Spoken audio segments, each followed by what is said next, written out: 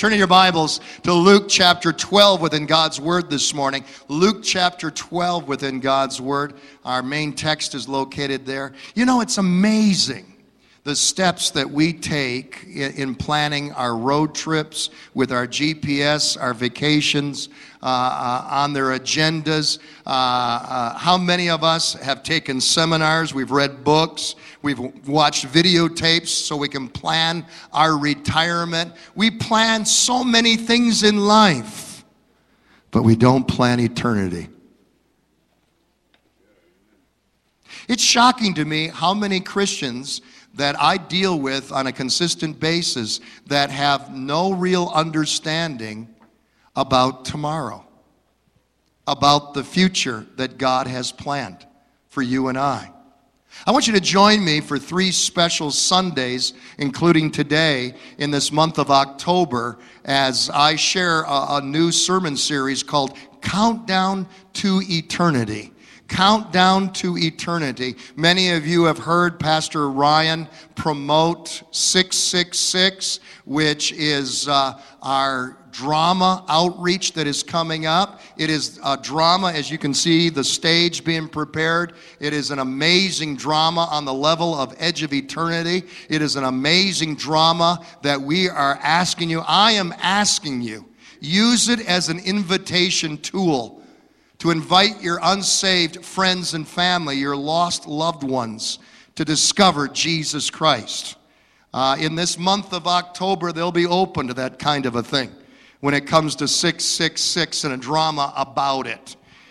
Please do not use it as your own entertainment. It's not designed for that. It's designed as an outreach tool. I thought that I would preach a message series on Bible prophecy that would undergird what you're about to witness in the drama.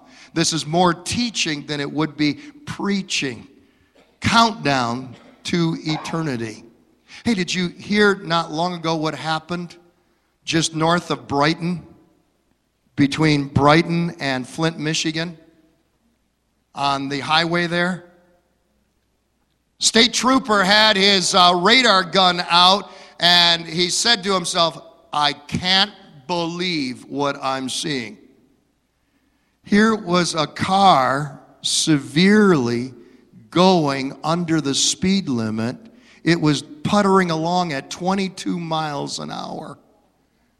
He said, that's just as dangerous as speeding. He pulled the car over. The car was filled with dear, sweet old ladies. 2 in the front, 3 in the back. And he asked the dear lady driver, he said, do you realize what speed you were going? She said, but officer, I was driving exactly the speed limit. In fact, I was under the speed limit. I was doing 22 miles an hour. And the speed limit is 23. He said, my dear gal, that's US 23. That's the route number, not the speed limit. Oh! He said, driving slow is even sometimes more dangerous than driving too fast. And then he got a good look at the other ladies in the vehicle. And they were shaking all over. They were white as ghosts, eyes large and luminous. And she said, he said to the driver, are your passengers all right? And she quipped and looked up at him and said, oh, sure, they'll be all right. We just got off I-96. We just got off I-96.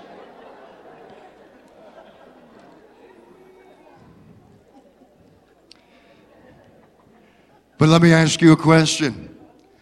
How good are you at reading the signs of the times? If you have a sermon study guide this morning, take it out with me, follow along with me, fill in the blank with me. Point number 1 this morning, Jesus, do you realize this? Jesus rebuked his generation for being able to forecast the weather, but unable to read the signs of the times.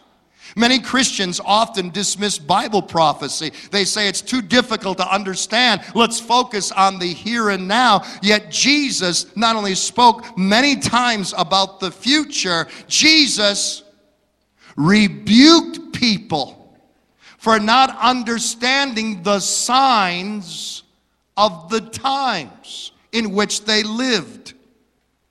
Luke chapter 12, verse 54, Jesus said, when you see clouds beginning to form in the west, you say, here comes a shower, and you are right. When the south wind blows, you say, today will be a scorcher, and it is. Hypocrites! You interpret the sky well enough. In other words, you forecast the weather,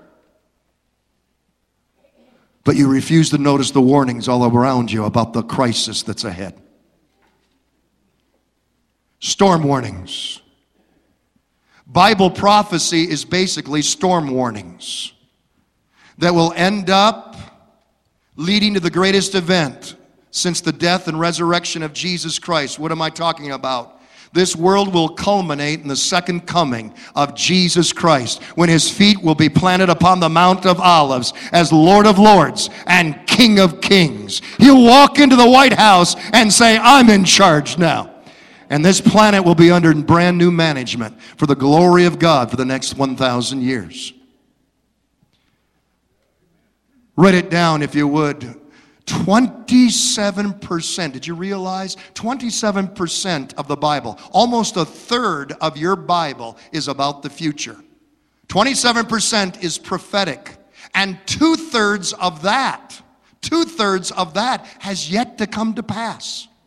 For almost 2,000 years, prophetic fulfillment has been pretty nil until our generation. And I want you to consider all that's happened in the last 7 days since Sunday night. More has happened in the last 7 days related to Bible prophecy than the balance of the year. This past Thursday, a new law was enacted. It went over the heads of most American citizens. You don't realize this new law went into effect until you go and buy something at the department store. And instead of swiping your credit card, you now have to insert your credit card into the terminal, and you stand there and wait, and wait, and wait, as that terminal is reading your chip. 10 years ago, I predicted that this was coming. And many of you were in my classes. Up until this time, you would swipe your credit card and it would read the information on the magnetic stripe, which has very limited info on it. But that chip, that computer chip, has the ability and the potential to hold fathomless depths of data about you in it.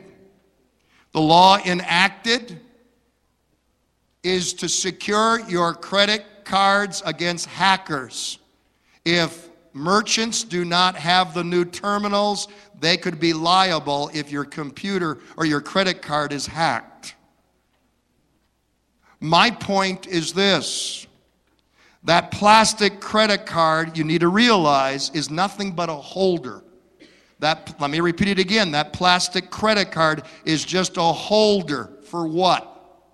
The chip. Many of you are aware that many prophecy scholars believe that Revelation 13 will be fulfilled with a computer chip that's embedded or injected under the skin. Let's read the prophecy from Revelation chapter 13. It also forced all people, great and small, rich and poor, free and slave, to receive a mark on their right hands or on their foreheads. Let me remind you, this prophecy was given 2,000 years ago. so that they could not buy or sell unless they had the mark, which is the name of the beast or the number of its name. The Bible aptly predicts that there's coming a moment in time that it will be a cashless society, a one world economic system. No one can buy or sell unless you have a number by which to transact the business transaction. Here the prophecy states it'll be based upon the number of the beast, 666. This does not happen overnight. It's a conditional creep. We are being conditioned for what is ahead. We are the first society in all human generations with the technological feasibility to see this happen and occur in our lifetime. But there's more that happened this past week. You and I were horrified as we heard for the upteenth time about a mass shooting, this one in Oregon. It's the deadliest mass shooting in the last 2 years. Do you realize that in America there has been 142 mass shootings in the last 24 months? And the shooter has been linked now to a Muslim terrorist organization. Many social media sites are claiming that he indeed was a Muslim. He asked students in his English class to all stand up. And after shooting the professor, what was the question that he asked the students? Are you a Christian? And then shot them in the head if they responded affirmatively. I don't know about you, but when I heard that, my wife and I busted out crying. Because we know the prophecies. We see it being fulfilled. These are things that were unheard of when we were younger, but they're happening now, seemingly week by week in America. We're fulfilling what Jesus said in Matthew 24. Jesus said in Matthew 24, verse 9, then you will be handed over to be persecuted and put to death, and you will be hated by all nations because of me. We've said it before, persecution is coming.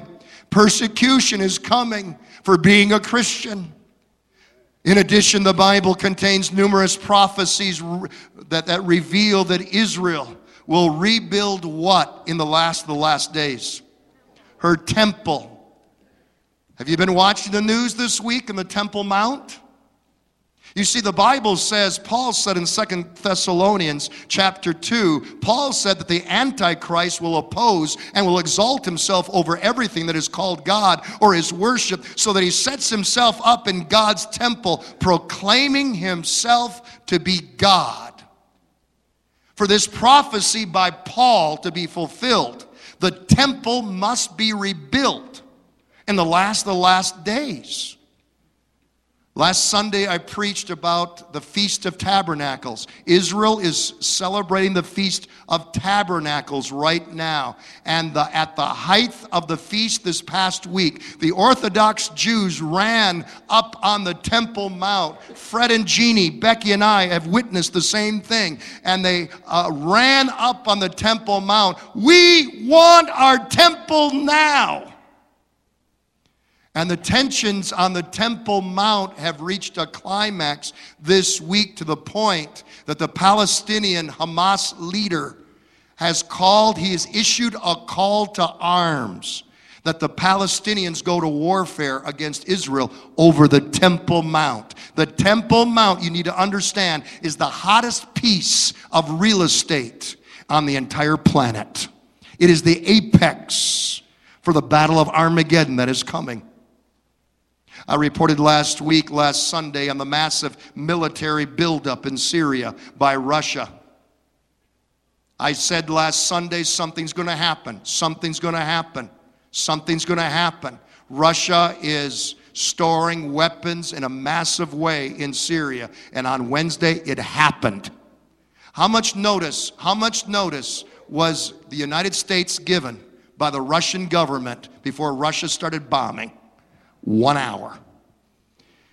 Russia stood up to the United States and said, You have 1 hour to get your planes out of the area. Get this, Russia ordering the United States out. And what did we do? Nothing. Zippo. And Russia even today is bombing.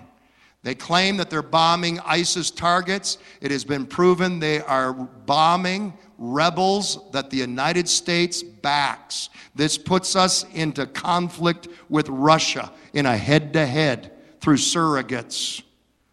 Why is Syria such a dangerous place for Russia to show up at? Syria is the #1 threat to Israel. Has been from ancient times.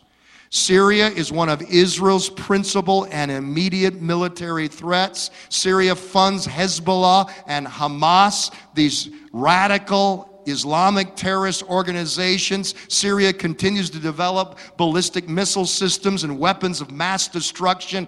Assad has poisoned with gas his own people. And now we have a Russian military buildup. Alongside of it, thousands of Iranian troops have now flooded into Syria. Listen to your news. Watch your news. In addition to this, senior British Army commanders see a threat to NATO by Russia's actions in Syria. The headlines came out this week. NATO must prepare for war with Russia. Do you know that Moscow's latest tank, and we have men in this church that work in the defense contract industry here in Detroit.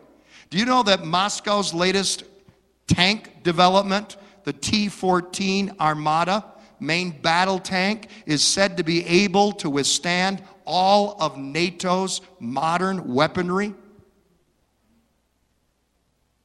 Do you know how slow NATO is in deploying troops? For NATO to deploy 30,000 soldiers, it takes NATO an entire month. Russia can deploy 100,000 troops in 24 hours. And then the Iran nuclear deal. Let's talk about the Iran nuclear deal. It hit an apex this week. The Iran nuclear deal that our own presidential administration has worked.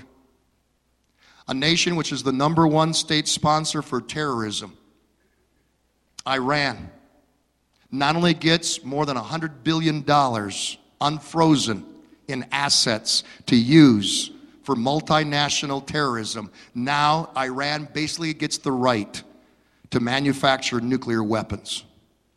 A nation which has called for the destruction of Israel. A nation which every week chants death to America, death to Israel. What happened this week at the United Nations?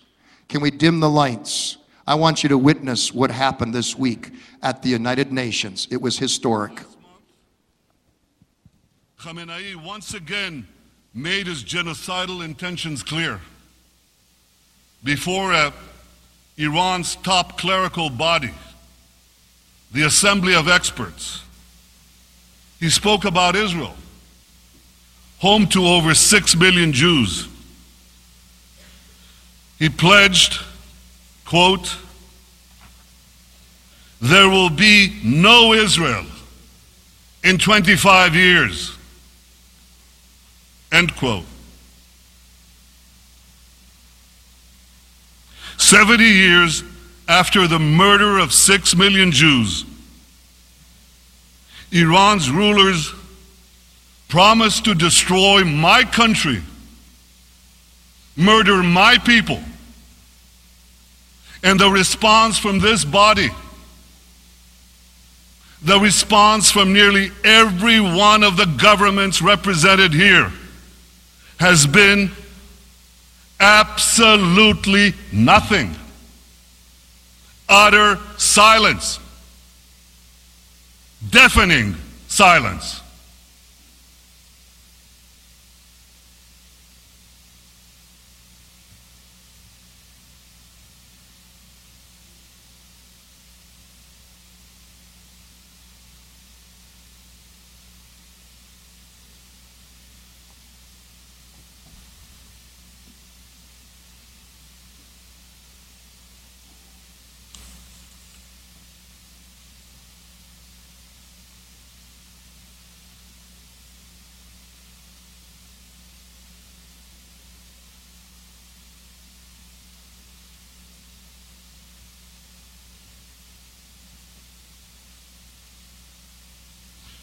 Perhaps you can now understand why Israel is not joining you in celebrating this deal.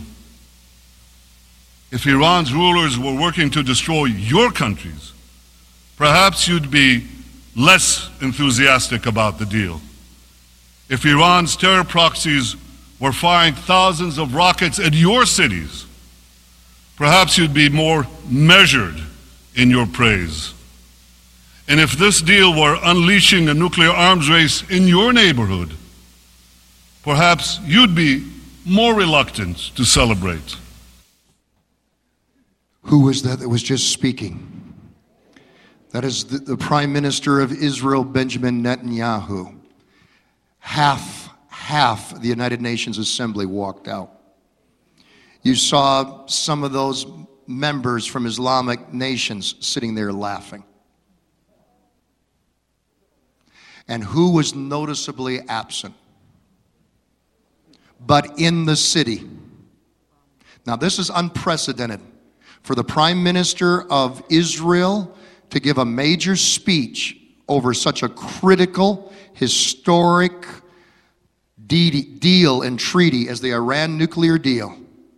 For our Secretary of State, John Kerry, to be in the city, but not there at the speech. For our United Nations ambassador, Samantha Powers, to be in the city, but not sitting there for the speech. This is unprecedented, and the order could have only come from the top.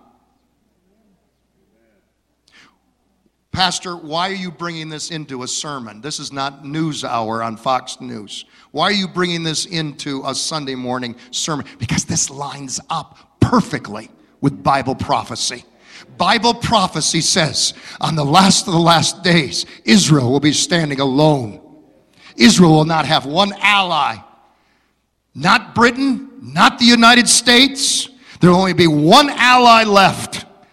The prophet Zechariah states who that ally will be. Zechariah said, I am going to make Jerusalem, or God said, I'm going to make Jerusalem a cup that sends all the surrounding peoples reeling. Judah will be besieged as well as Jerusalem. On that day, when all the nations of the earth are gathered against her, I will make Jerusalem an immovable rock for all the nations. All who try to move it will injure themselves. Hallelujah. God will always be the ally of his people, Israel.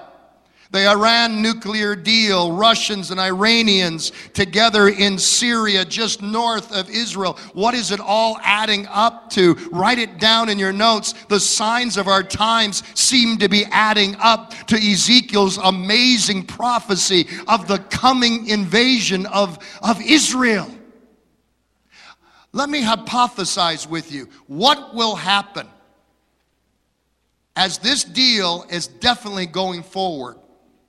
As this deal is basically a done deal, and Congress cannot do a thing about it.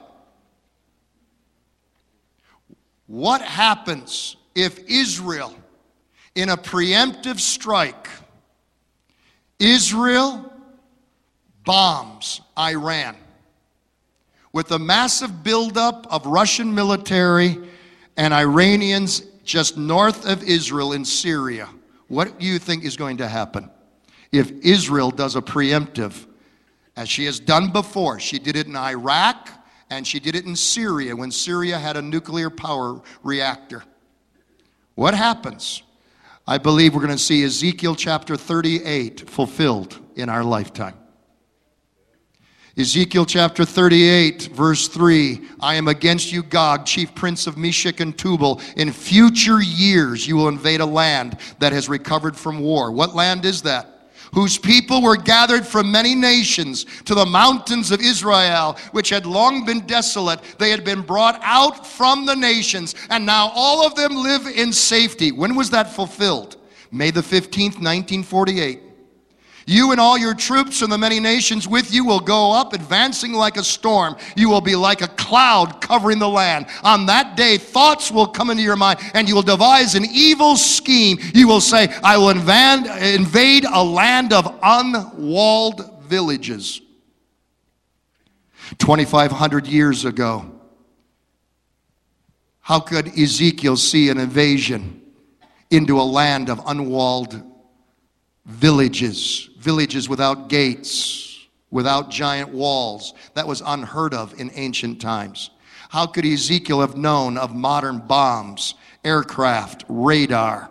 How could he know that those devices would make walls irrelevant and obsolete? How could Ezekiel know 2,500 years ago? God.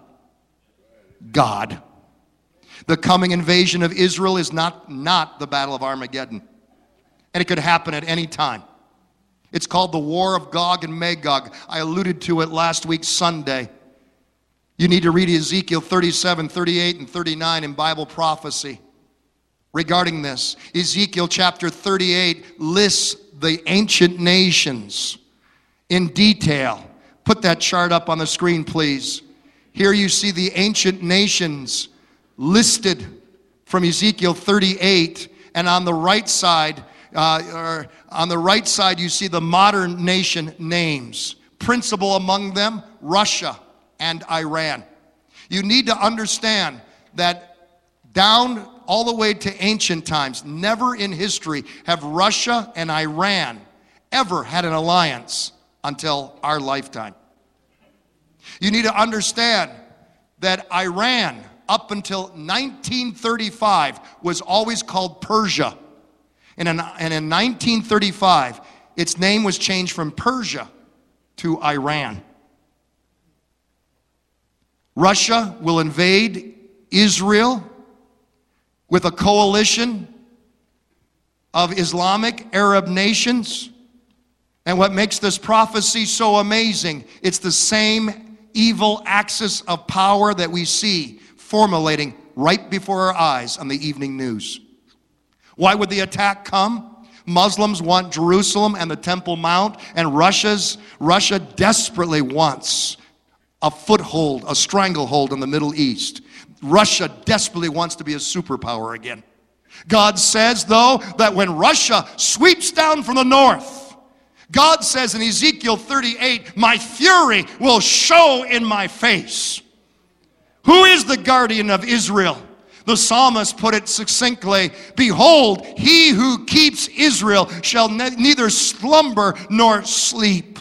First, God will send a mighty earthquake, so devastating it'll be felt around the world. Secondly, God will send mass confusion among the troops of the invaders, and they'll begin to fight one another. Thirdly, the Lord of hosts will open up with his divine artillery. Ezekiel 38:22, I will execute judgment on him with plague and bloodshed. I will pour down torrents of rain, hailstones, and burning sulfur on him and on his troops and on the many nations with him. Ezekiel 39 verse 22 says how it all will end up. From that day forward, the house of Israel will know that I am the Lord their God. A mighty spiritual revival is coming to Israel, because on that day Israel will know that God rescued them and not the hand of man. It's coming. It's coming. It was amazing when we were in Israel to realize how many Jews are coming to Christ already. Spiritual revival is coming to the house of Israel. Note this. Yes. How many saw the once-in-a-lifetime event Sunday night? I'm talking about the super blood moon. How many saw the super blood moon Sunday night? I preached about it 4 times on Sunday. 3 in the morning, once in the evening. I talked about the super blood moon last week, a once-in-a-lifetime event. After the Sunday night service, I took a peek outside and I complained. Wouldn't you know it? Michigan weather again. Cloudy, overcast. Once in a lifetime. At 9:30, I took your pastor's wife out for an ice cream cone. We looked up again. Cloudy, overcast.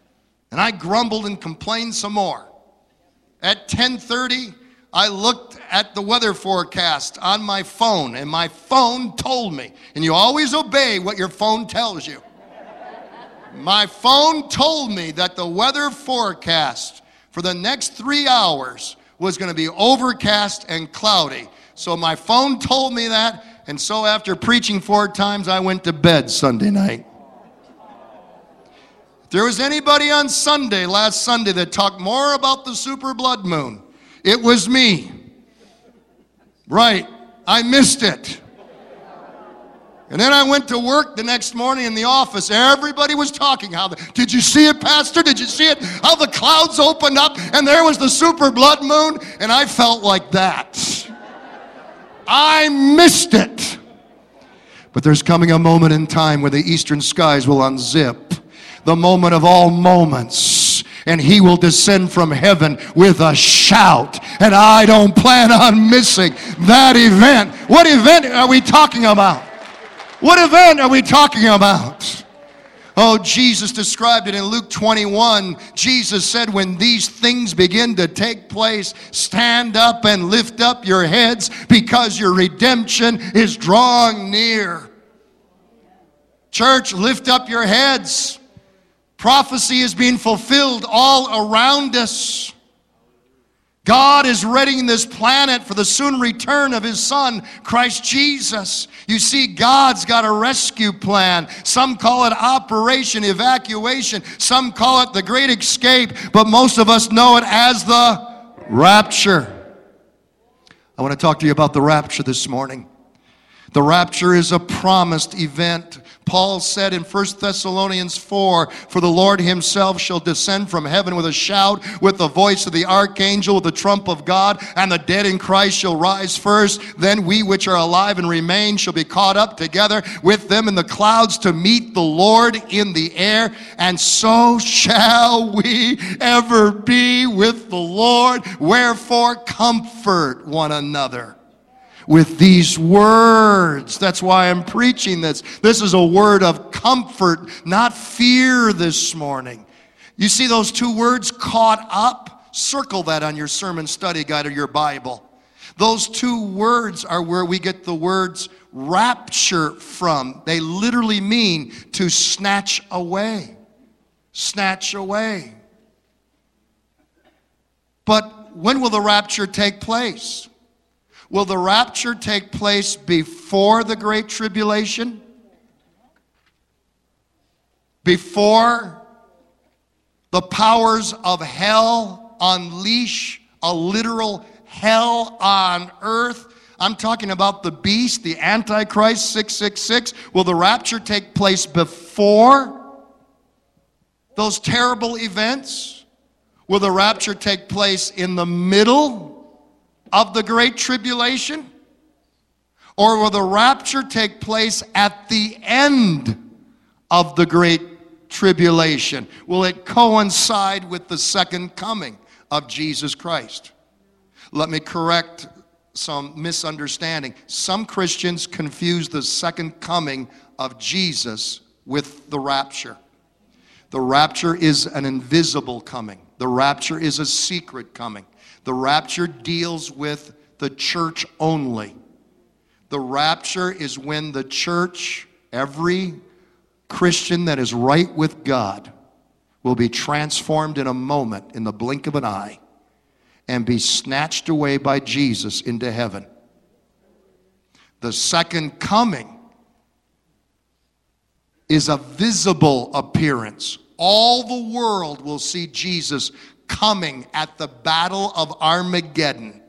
At the battle, at that twilight zone hour, Jesus will appear in the heavens. And the Bible says he'll step foot on the Mount of Olives, King of Kings and Lord of Lords. That's the second coming. Don't get them confused. The question is, the church, the rapture-believing church, is divided into 3 camps. There are those that believe that the rapture takes place before the 7 years of Great Tribulation. Those that believe it happens in the middle of it.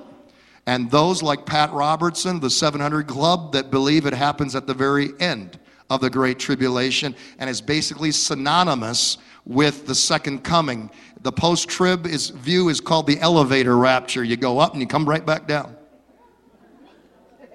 What do we believe here at Lakeside Assembly of God? New members, what do we believe and teach? What do we practice and teach here at Lakeside Assembly of God? I told you this is more of a teaching word this morning. We practice and preach. We teach here at Lakeside Assembly of God the pre-tribulation rapture. That Jesus is coming back before all of the terrible horrors of hell. Before Satan unleashes the Antichrist, before 666. Let me explain. Let me give you 7 reasons why we believe this. Reason number 1, the pre-tribulation rapture view is the only one that offers the encouragement Scripture promises believers. It's the only one that offers encouragement. It's the only one that offers comfort. Paul said in 1 Thessalonians 4:18, therefore encourage each other with these words. In Titus, he said, while we wait for the blessed hope, the glorious appearing of our great God and Savior, Jesus Christ. How could the rapture be encouragement? How could it be hope if I have to go through part of the Great Tribulation or all of it?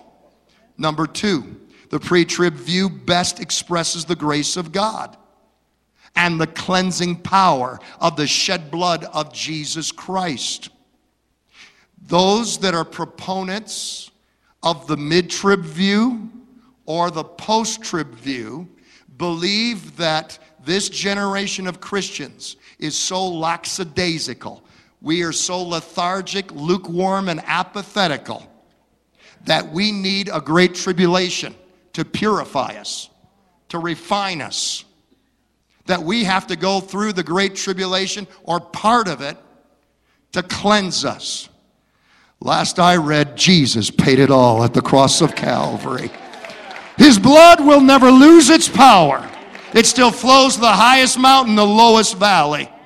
If you subscribe to a mid-trib view or a post-trib view and you believe that God needs to use the tribulation to purify just one generation out of 20 generations of Christians, then you have pretty much constructed a Protestant purgatory. The Great Tribulation is not meant to be a Protestant purgatory or any purgatory. Jesus paid it all. He took all the wrath of God for my sins upon himself. There's nothing that I can do to add on to that. Hallelujah to the blood of Jesus Christ. Amen. Number 3, the church is promised to escape God's wrath. 10 times in the book of Revelation, the Great Tribulation is described as the time of God's wrath upon a Christ-rejecting world. Nowhere in the Bible will you ever read that God's people experience God's wrath along with the unrighteous. You'll never find it. 4 times in the Bible, you will read at least 4 times God will save Christians from the wrath to come. And I've given you the scripture references that are there before you in your study guide. Number 4, the pre-trib view is the only view that can explain Christ's promise to keep his church from the tribulation. Read with me Revelation 3:10. Since you have kept my command to endure patiently, I will also keep you from the hour of trial that is going to come upon the whole world to test those who live on the earth.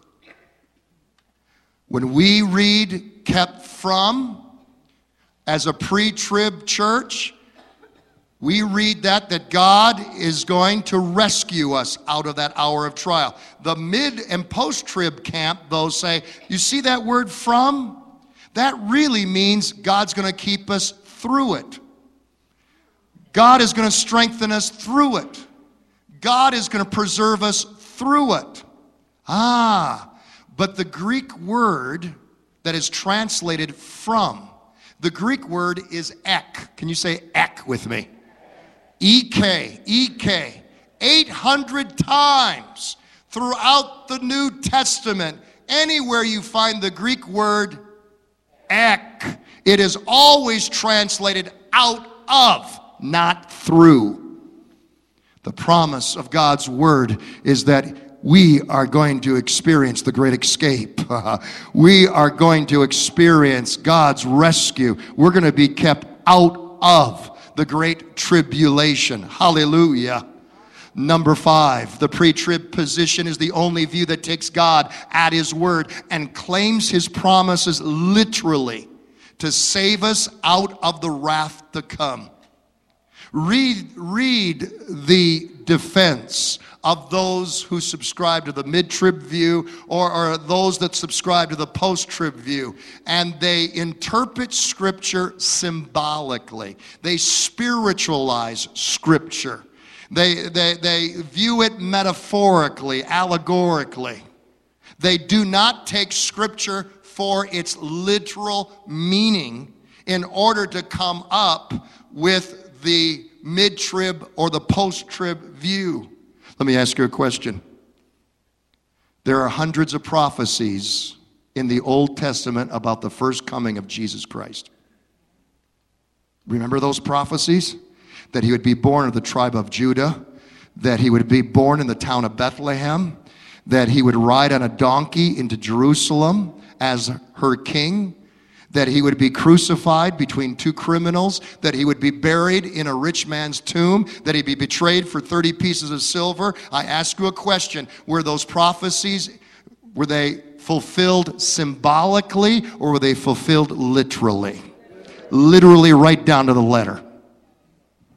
The pre-trib view is the most literal approach, the most literal interpretation of Scripture. It holds the thrust of God's Word. It holds the thrust of Scripture to be taken seriously and literally.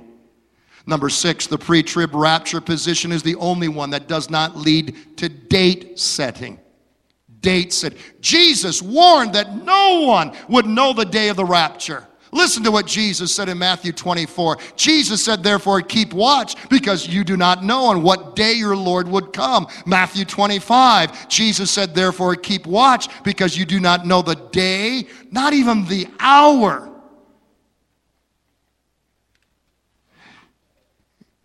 If you're going halfway through the tribulation, and you're already seeing the catastrophes, the judgments of God, if you're already seeing the wrath of God, if you're already seeing the appearance of the Antichrist, there's not too much of a surprise element with the rapture.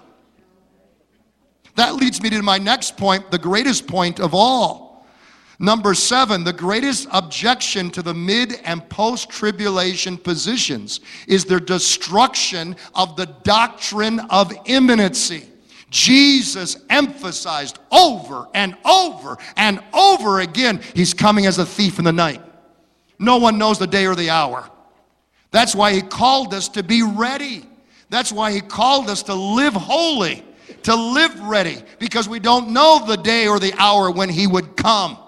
If you know that Jesus is going to come in the next moment, if you're waiting to see the Antichrist before you're believing the rapture will take place, then why live holy? You'll just wait for the tribulation to show up. You'll just wait for the catastrophes, the judgments, the beast, 666. And when you see those things, then you'll start living like a Christian. That's not the thrust and the emphasis of what Jesus taught. Amen? He taught that He was coming at any time. Those who embrace the pre-tribulation view, they're looking for Jesus Christ, while the mid-trib and the post-trib view, they're looking for the Antichrist. I don't know about you, I'm looking for Jesus. I'm looking for Jesus. I'm going to live ready now. Amen. The rapture. Oh, let me just close by giving you some quick rapture revelations. The rapture will instantly transform our bodies. Paul said in 1 Corinthians 15, but I'm telling you this strange and wonderful secret. We shall not all die, but we shall all be given new bodies. Hallelujah. Hallelujah. The older I get, this gets more important to me. A new body. Praise the Lord. And we're talking about a body just like the resurrected body of Jesus Christ. A body that can be felt and touched. We're talking about flesh and bone. We're not talking about Casper the Friendly Ghost. We're not talking about this fog or this cloud that floats throughout eternity. You're going to have a superhuman body, a resurrected body throughout all of eternity. No limitations, no sicknesses, no maladies. Hallelujah. No old age in heaven. You'll never hear a siren in heaven. You'll never go to a hospital. You'll never attend a funeral in heaven. What a day that will be. Glory to God. No cemeteries over there. Yes. Resurrection bodies. Secondly, the next revelation, the rapture will take place in a moment of time. Paul said in 1 Corinthians 15, and a moment faster than an eye can blink at the sound of the last trumpet. Indeed, that trumpet will sound, and then the dead will be raised, never to decay. We shall be changed. How quick? How quick? See that word moment? It comes from the Greek word atomos. We get our word atom from it. The smallest particle of time. Faster than an eye can blink. Not enough time to get right with God. Not enough time to reconcile with those that you're in unforgiveness with. Not enough time to cry out, I repent, Jesus. Not enough time to grab the leg of your mom or dad that are being raptured up. In a moment of time, instantaneously. So quick, you could be walking at home, you could be walking in the office, you could be walking in the garage, you could be walking on the sidewalk, one foot's on terra firma, the next foot down, you're walking on streets of gold. And we're at home where we belong. That quick, that quick. The rapture can take place at any time, at any time. Jesus said in Matthew 24, so you also must be ready. That's imminency, because the Son of Man will come at an hour when you do not expect him. There are no warning signs for the rapture. Let me make that clear. All the prophetic fulfillment, all the signs of the times that I've been talking about this morning are all forecasting the great storm, the great tribulation, the second coming of Jesus Christ that are about to take place, not the rapture. There are no signs for the rapture. The rapture could take place at any moment. Are you with me in this? Now, you've been to the department stores. You've been shocked this summer. Right after July 4th, you saw Halloween decorations. And right next to the Halloween decorations right now, we see Santa Claus. What does that mean? What's right around the corner when you see Santa Claus? Thanksgiving. My students got it right. All my other services said it's Christmas. Not Christmas, Thanksgiving. You see my point? If we're already seeing an abundance of prophetic fulfillment, an abundance of signs demonstrating that the great tribulation, the second coming of Jesus, is at the very threshold, the rapture is that much sooner. The rapture is that much sooner. Are you ready? Are you living ready? Are you a second coming believer? The rapture will be a shocking event. Luke 17:34, I tell you on that night, 2 people will be in one bed. One will be taken, the other left. 2 women will be grinding grain together. One will be taken, the other left. Don't say it could never happen. Our world never thought Hitler and his Nazis could happen, but they did, and they almost conquered the world. We never thought Pearl Harbor could happen. Read your history. But Pearl Harbor happened. We never ever thought that they would use passenger planes, our own planes, against us to bombard the World Trade Center, our Pentagon. We never thought that would happen, but 9/11 happened. It did. Many think the rapture will never take place, but it will. It will. And millions who knew about the rapture, millions who sat in pews just like you're sitting this morning and heard the preaching of the gospel, heard the warning, but refused to live for Jesus, will jam churches, screaming for another chance. But now it's too late. And now they line the altars crying, "Oh, Jesus has come," and we've been left behind. The rapture is our Lord's rescue plan for his church. Luke 21, verse 36, Jesus said, "Be always on the watch. Pray that you may be able to escape all that is about to happen, and that you may be able to stand before the Son of Man."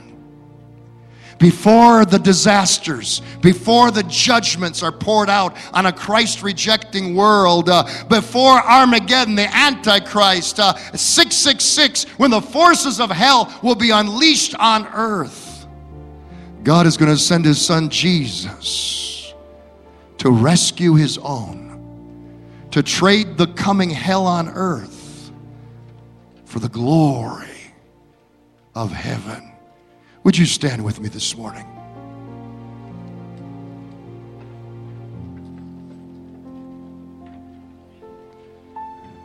I love the story.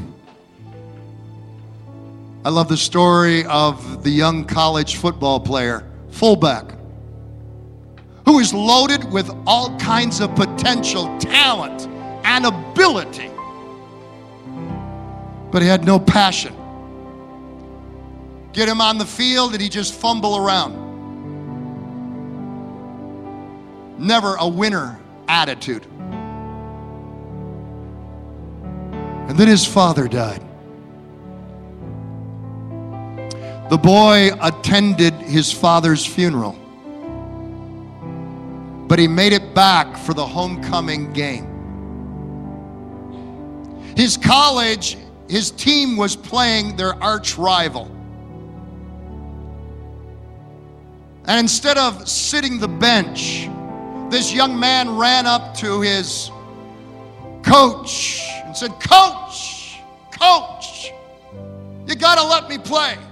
Will you please let me play? I'm ready to play now." Coach looked at him and said, "Son, I agree. You've got all kinds of talent. You've got all kinds of ability. You have great potential. You could be a great player. But for this whole season, you've been nothing but a goof-off. And I'm not going to replace someone with you today. Sit the bench." Halftime, the arch rival was walking all over the home team. Score was 27-0. It was a slaughter. The boy again came to the coach and said, "Coach, please, coach, would you let me play? I know I can do it." Coach looked at him and said, "You might as well. You can't make things any worse than they already are." That boy entered the field like his shoes were on fire. Like an enraged bull, he plowed through the ranks of the opposing team. They couldn't stop. He was unstoppable. Play after play, they won it. First down after first down, they won it. Touchdown after touchdown came, and when the whistle blew, the home team won 28-27. This young man was hailed as a champion. He was hoisted on the shoulders of his team. He was the game hero. most valuable player. Coach sat him down. He said, son, why? How? It's a miracle. Boy looked him in the eye and he said, Coach, you knew that my father had died. But what you didn't know is that for all those years that I played, my dad was blind. And today he saw me play for the first time. Today he saw me play for the first time. Hallelujah. We have a heavenly coach that is up in heaven watching. And he has never been blind. For those that follow the NFL, you know that the NFL has a 2-minute warning. For those that follow the NFL football games, you know at the end of every game there's 2 minutes. 2 minutes where both teams pull out the stops. And no matter how tired they are, no matter how fatigued, how injured they are, they pull out the stops and they play like there's no tomorrow, because all they've got are 2 minutes. 2 minutes. And the game will hinge upon those 2 minutes. Church, Lakeside family, we're in God's 2-minute warning. We're in God's 2-minute warning, young people. This is the time to pull out the stops and live for God like there's no tomorrow. This is the time to get involved in ministry and outreach like never before. Why do I preach these sermons? I don't preach these sermons to tickle your futuristic funny bone. I don't preach these sermons to titillate you. I preach these sermons to urge you, to ask God the Holy Spirit to baptize you, to restore the passion in you, to be a soul winner, to be a witness, to live a holy life, to be holy as He is holy, to get involved in outreach ministries in the church, to get involved in discipleship ministries here at Lakeside. Get involved in something. Next week is Mission Sunday. Next week we're going to have Dave Grant with us preaching on Project Rescue.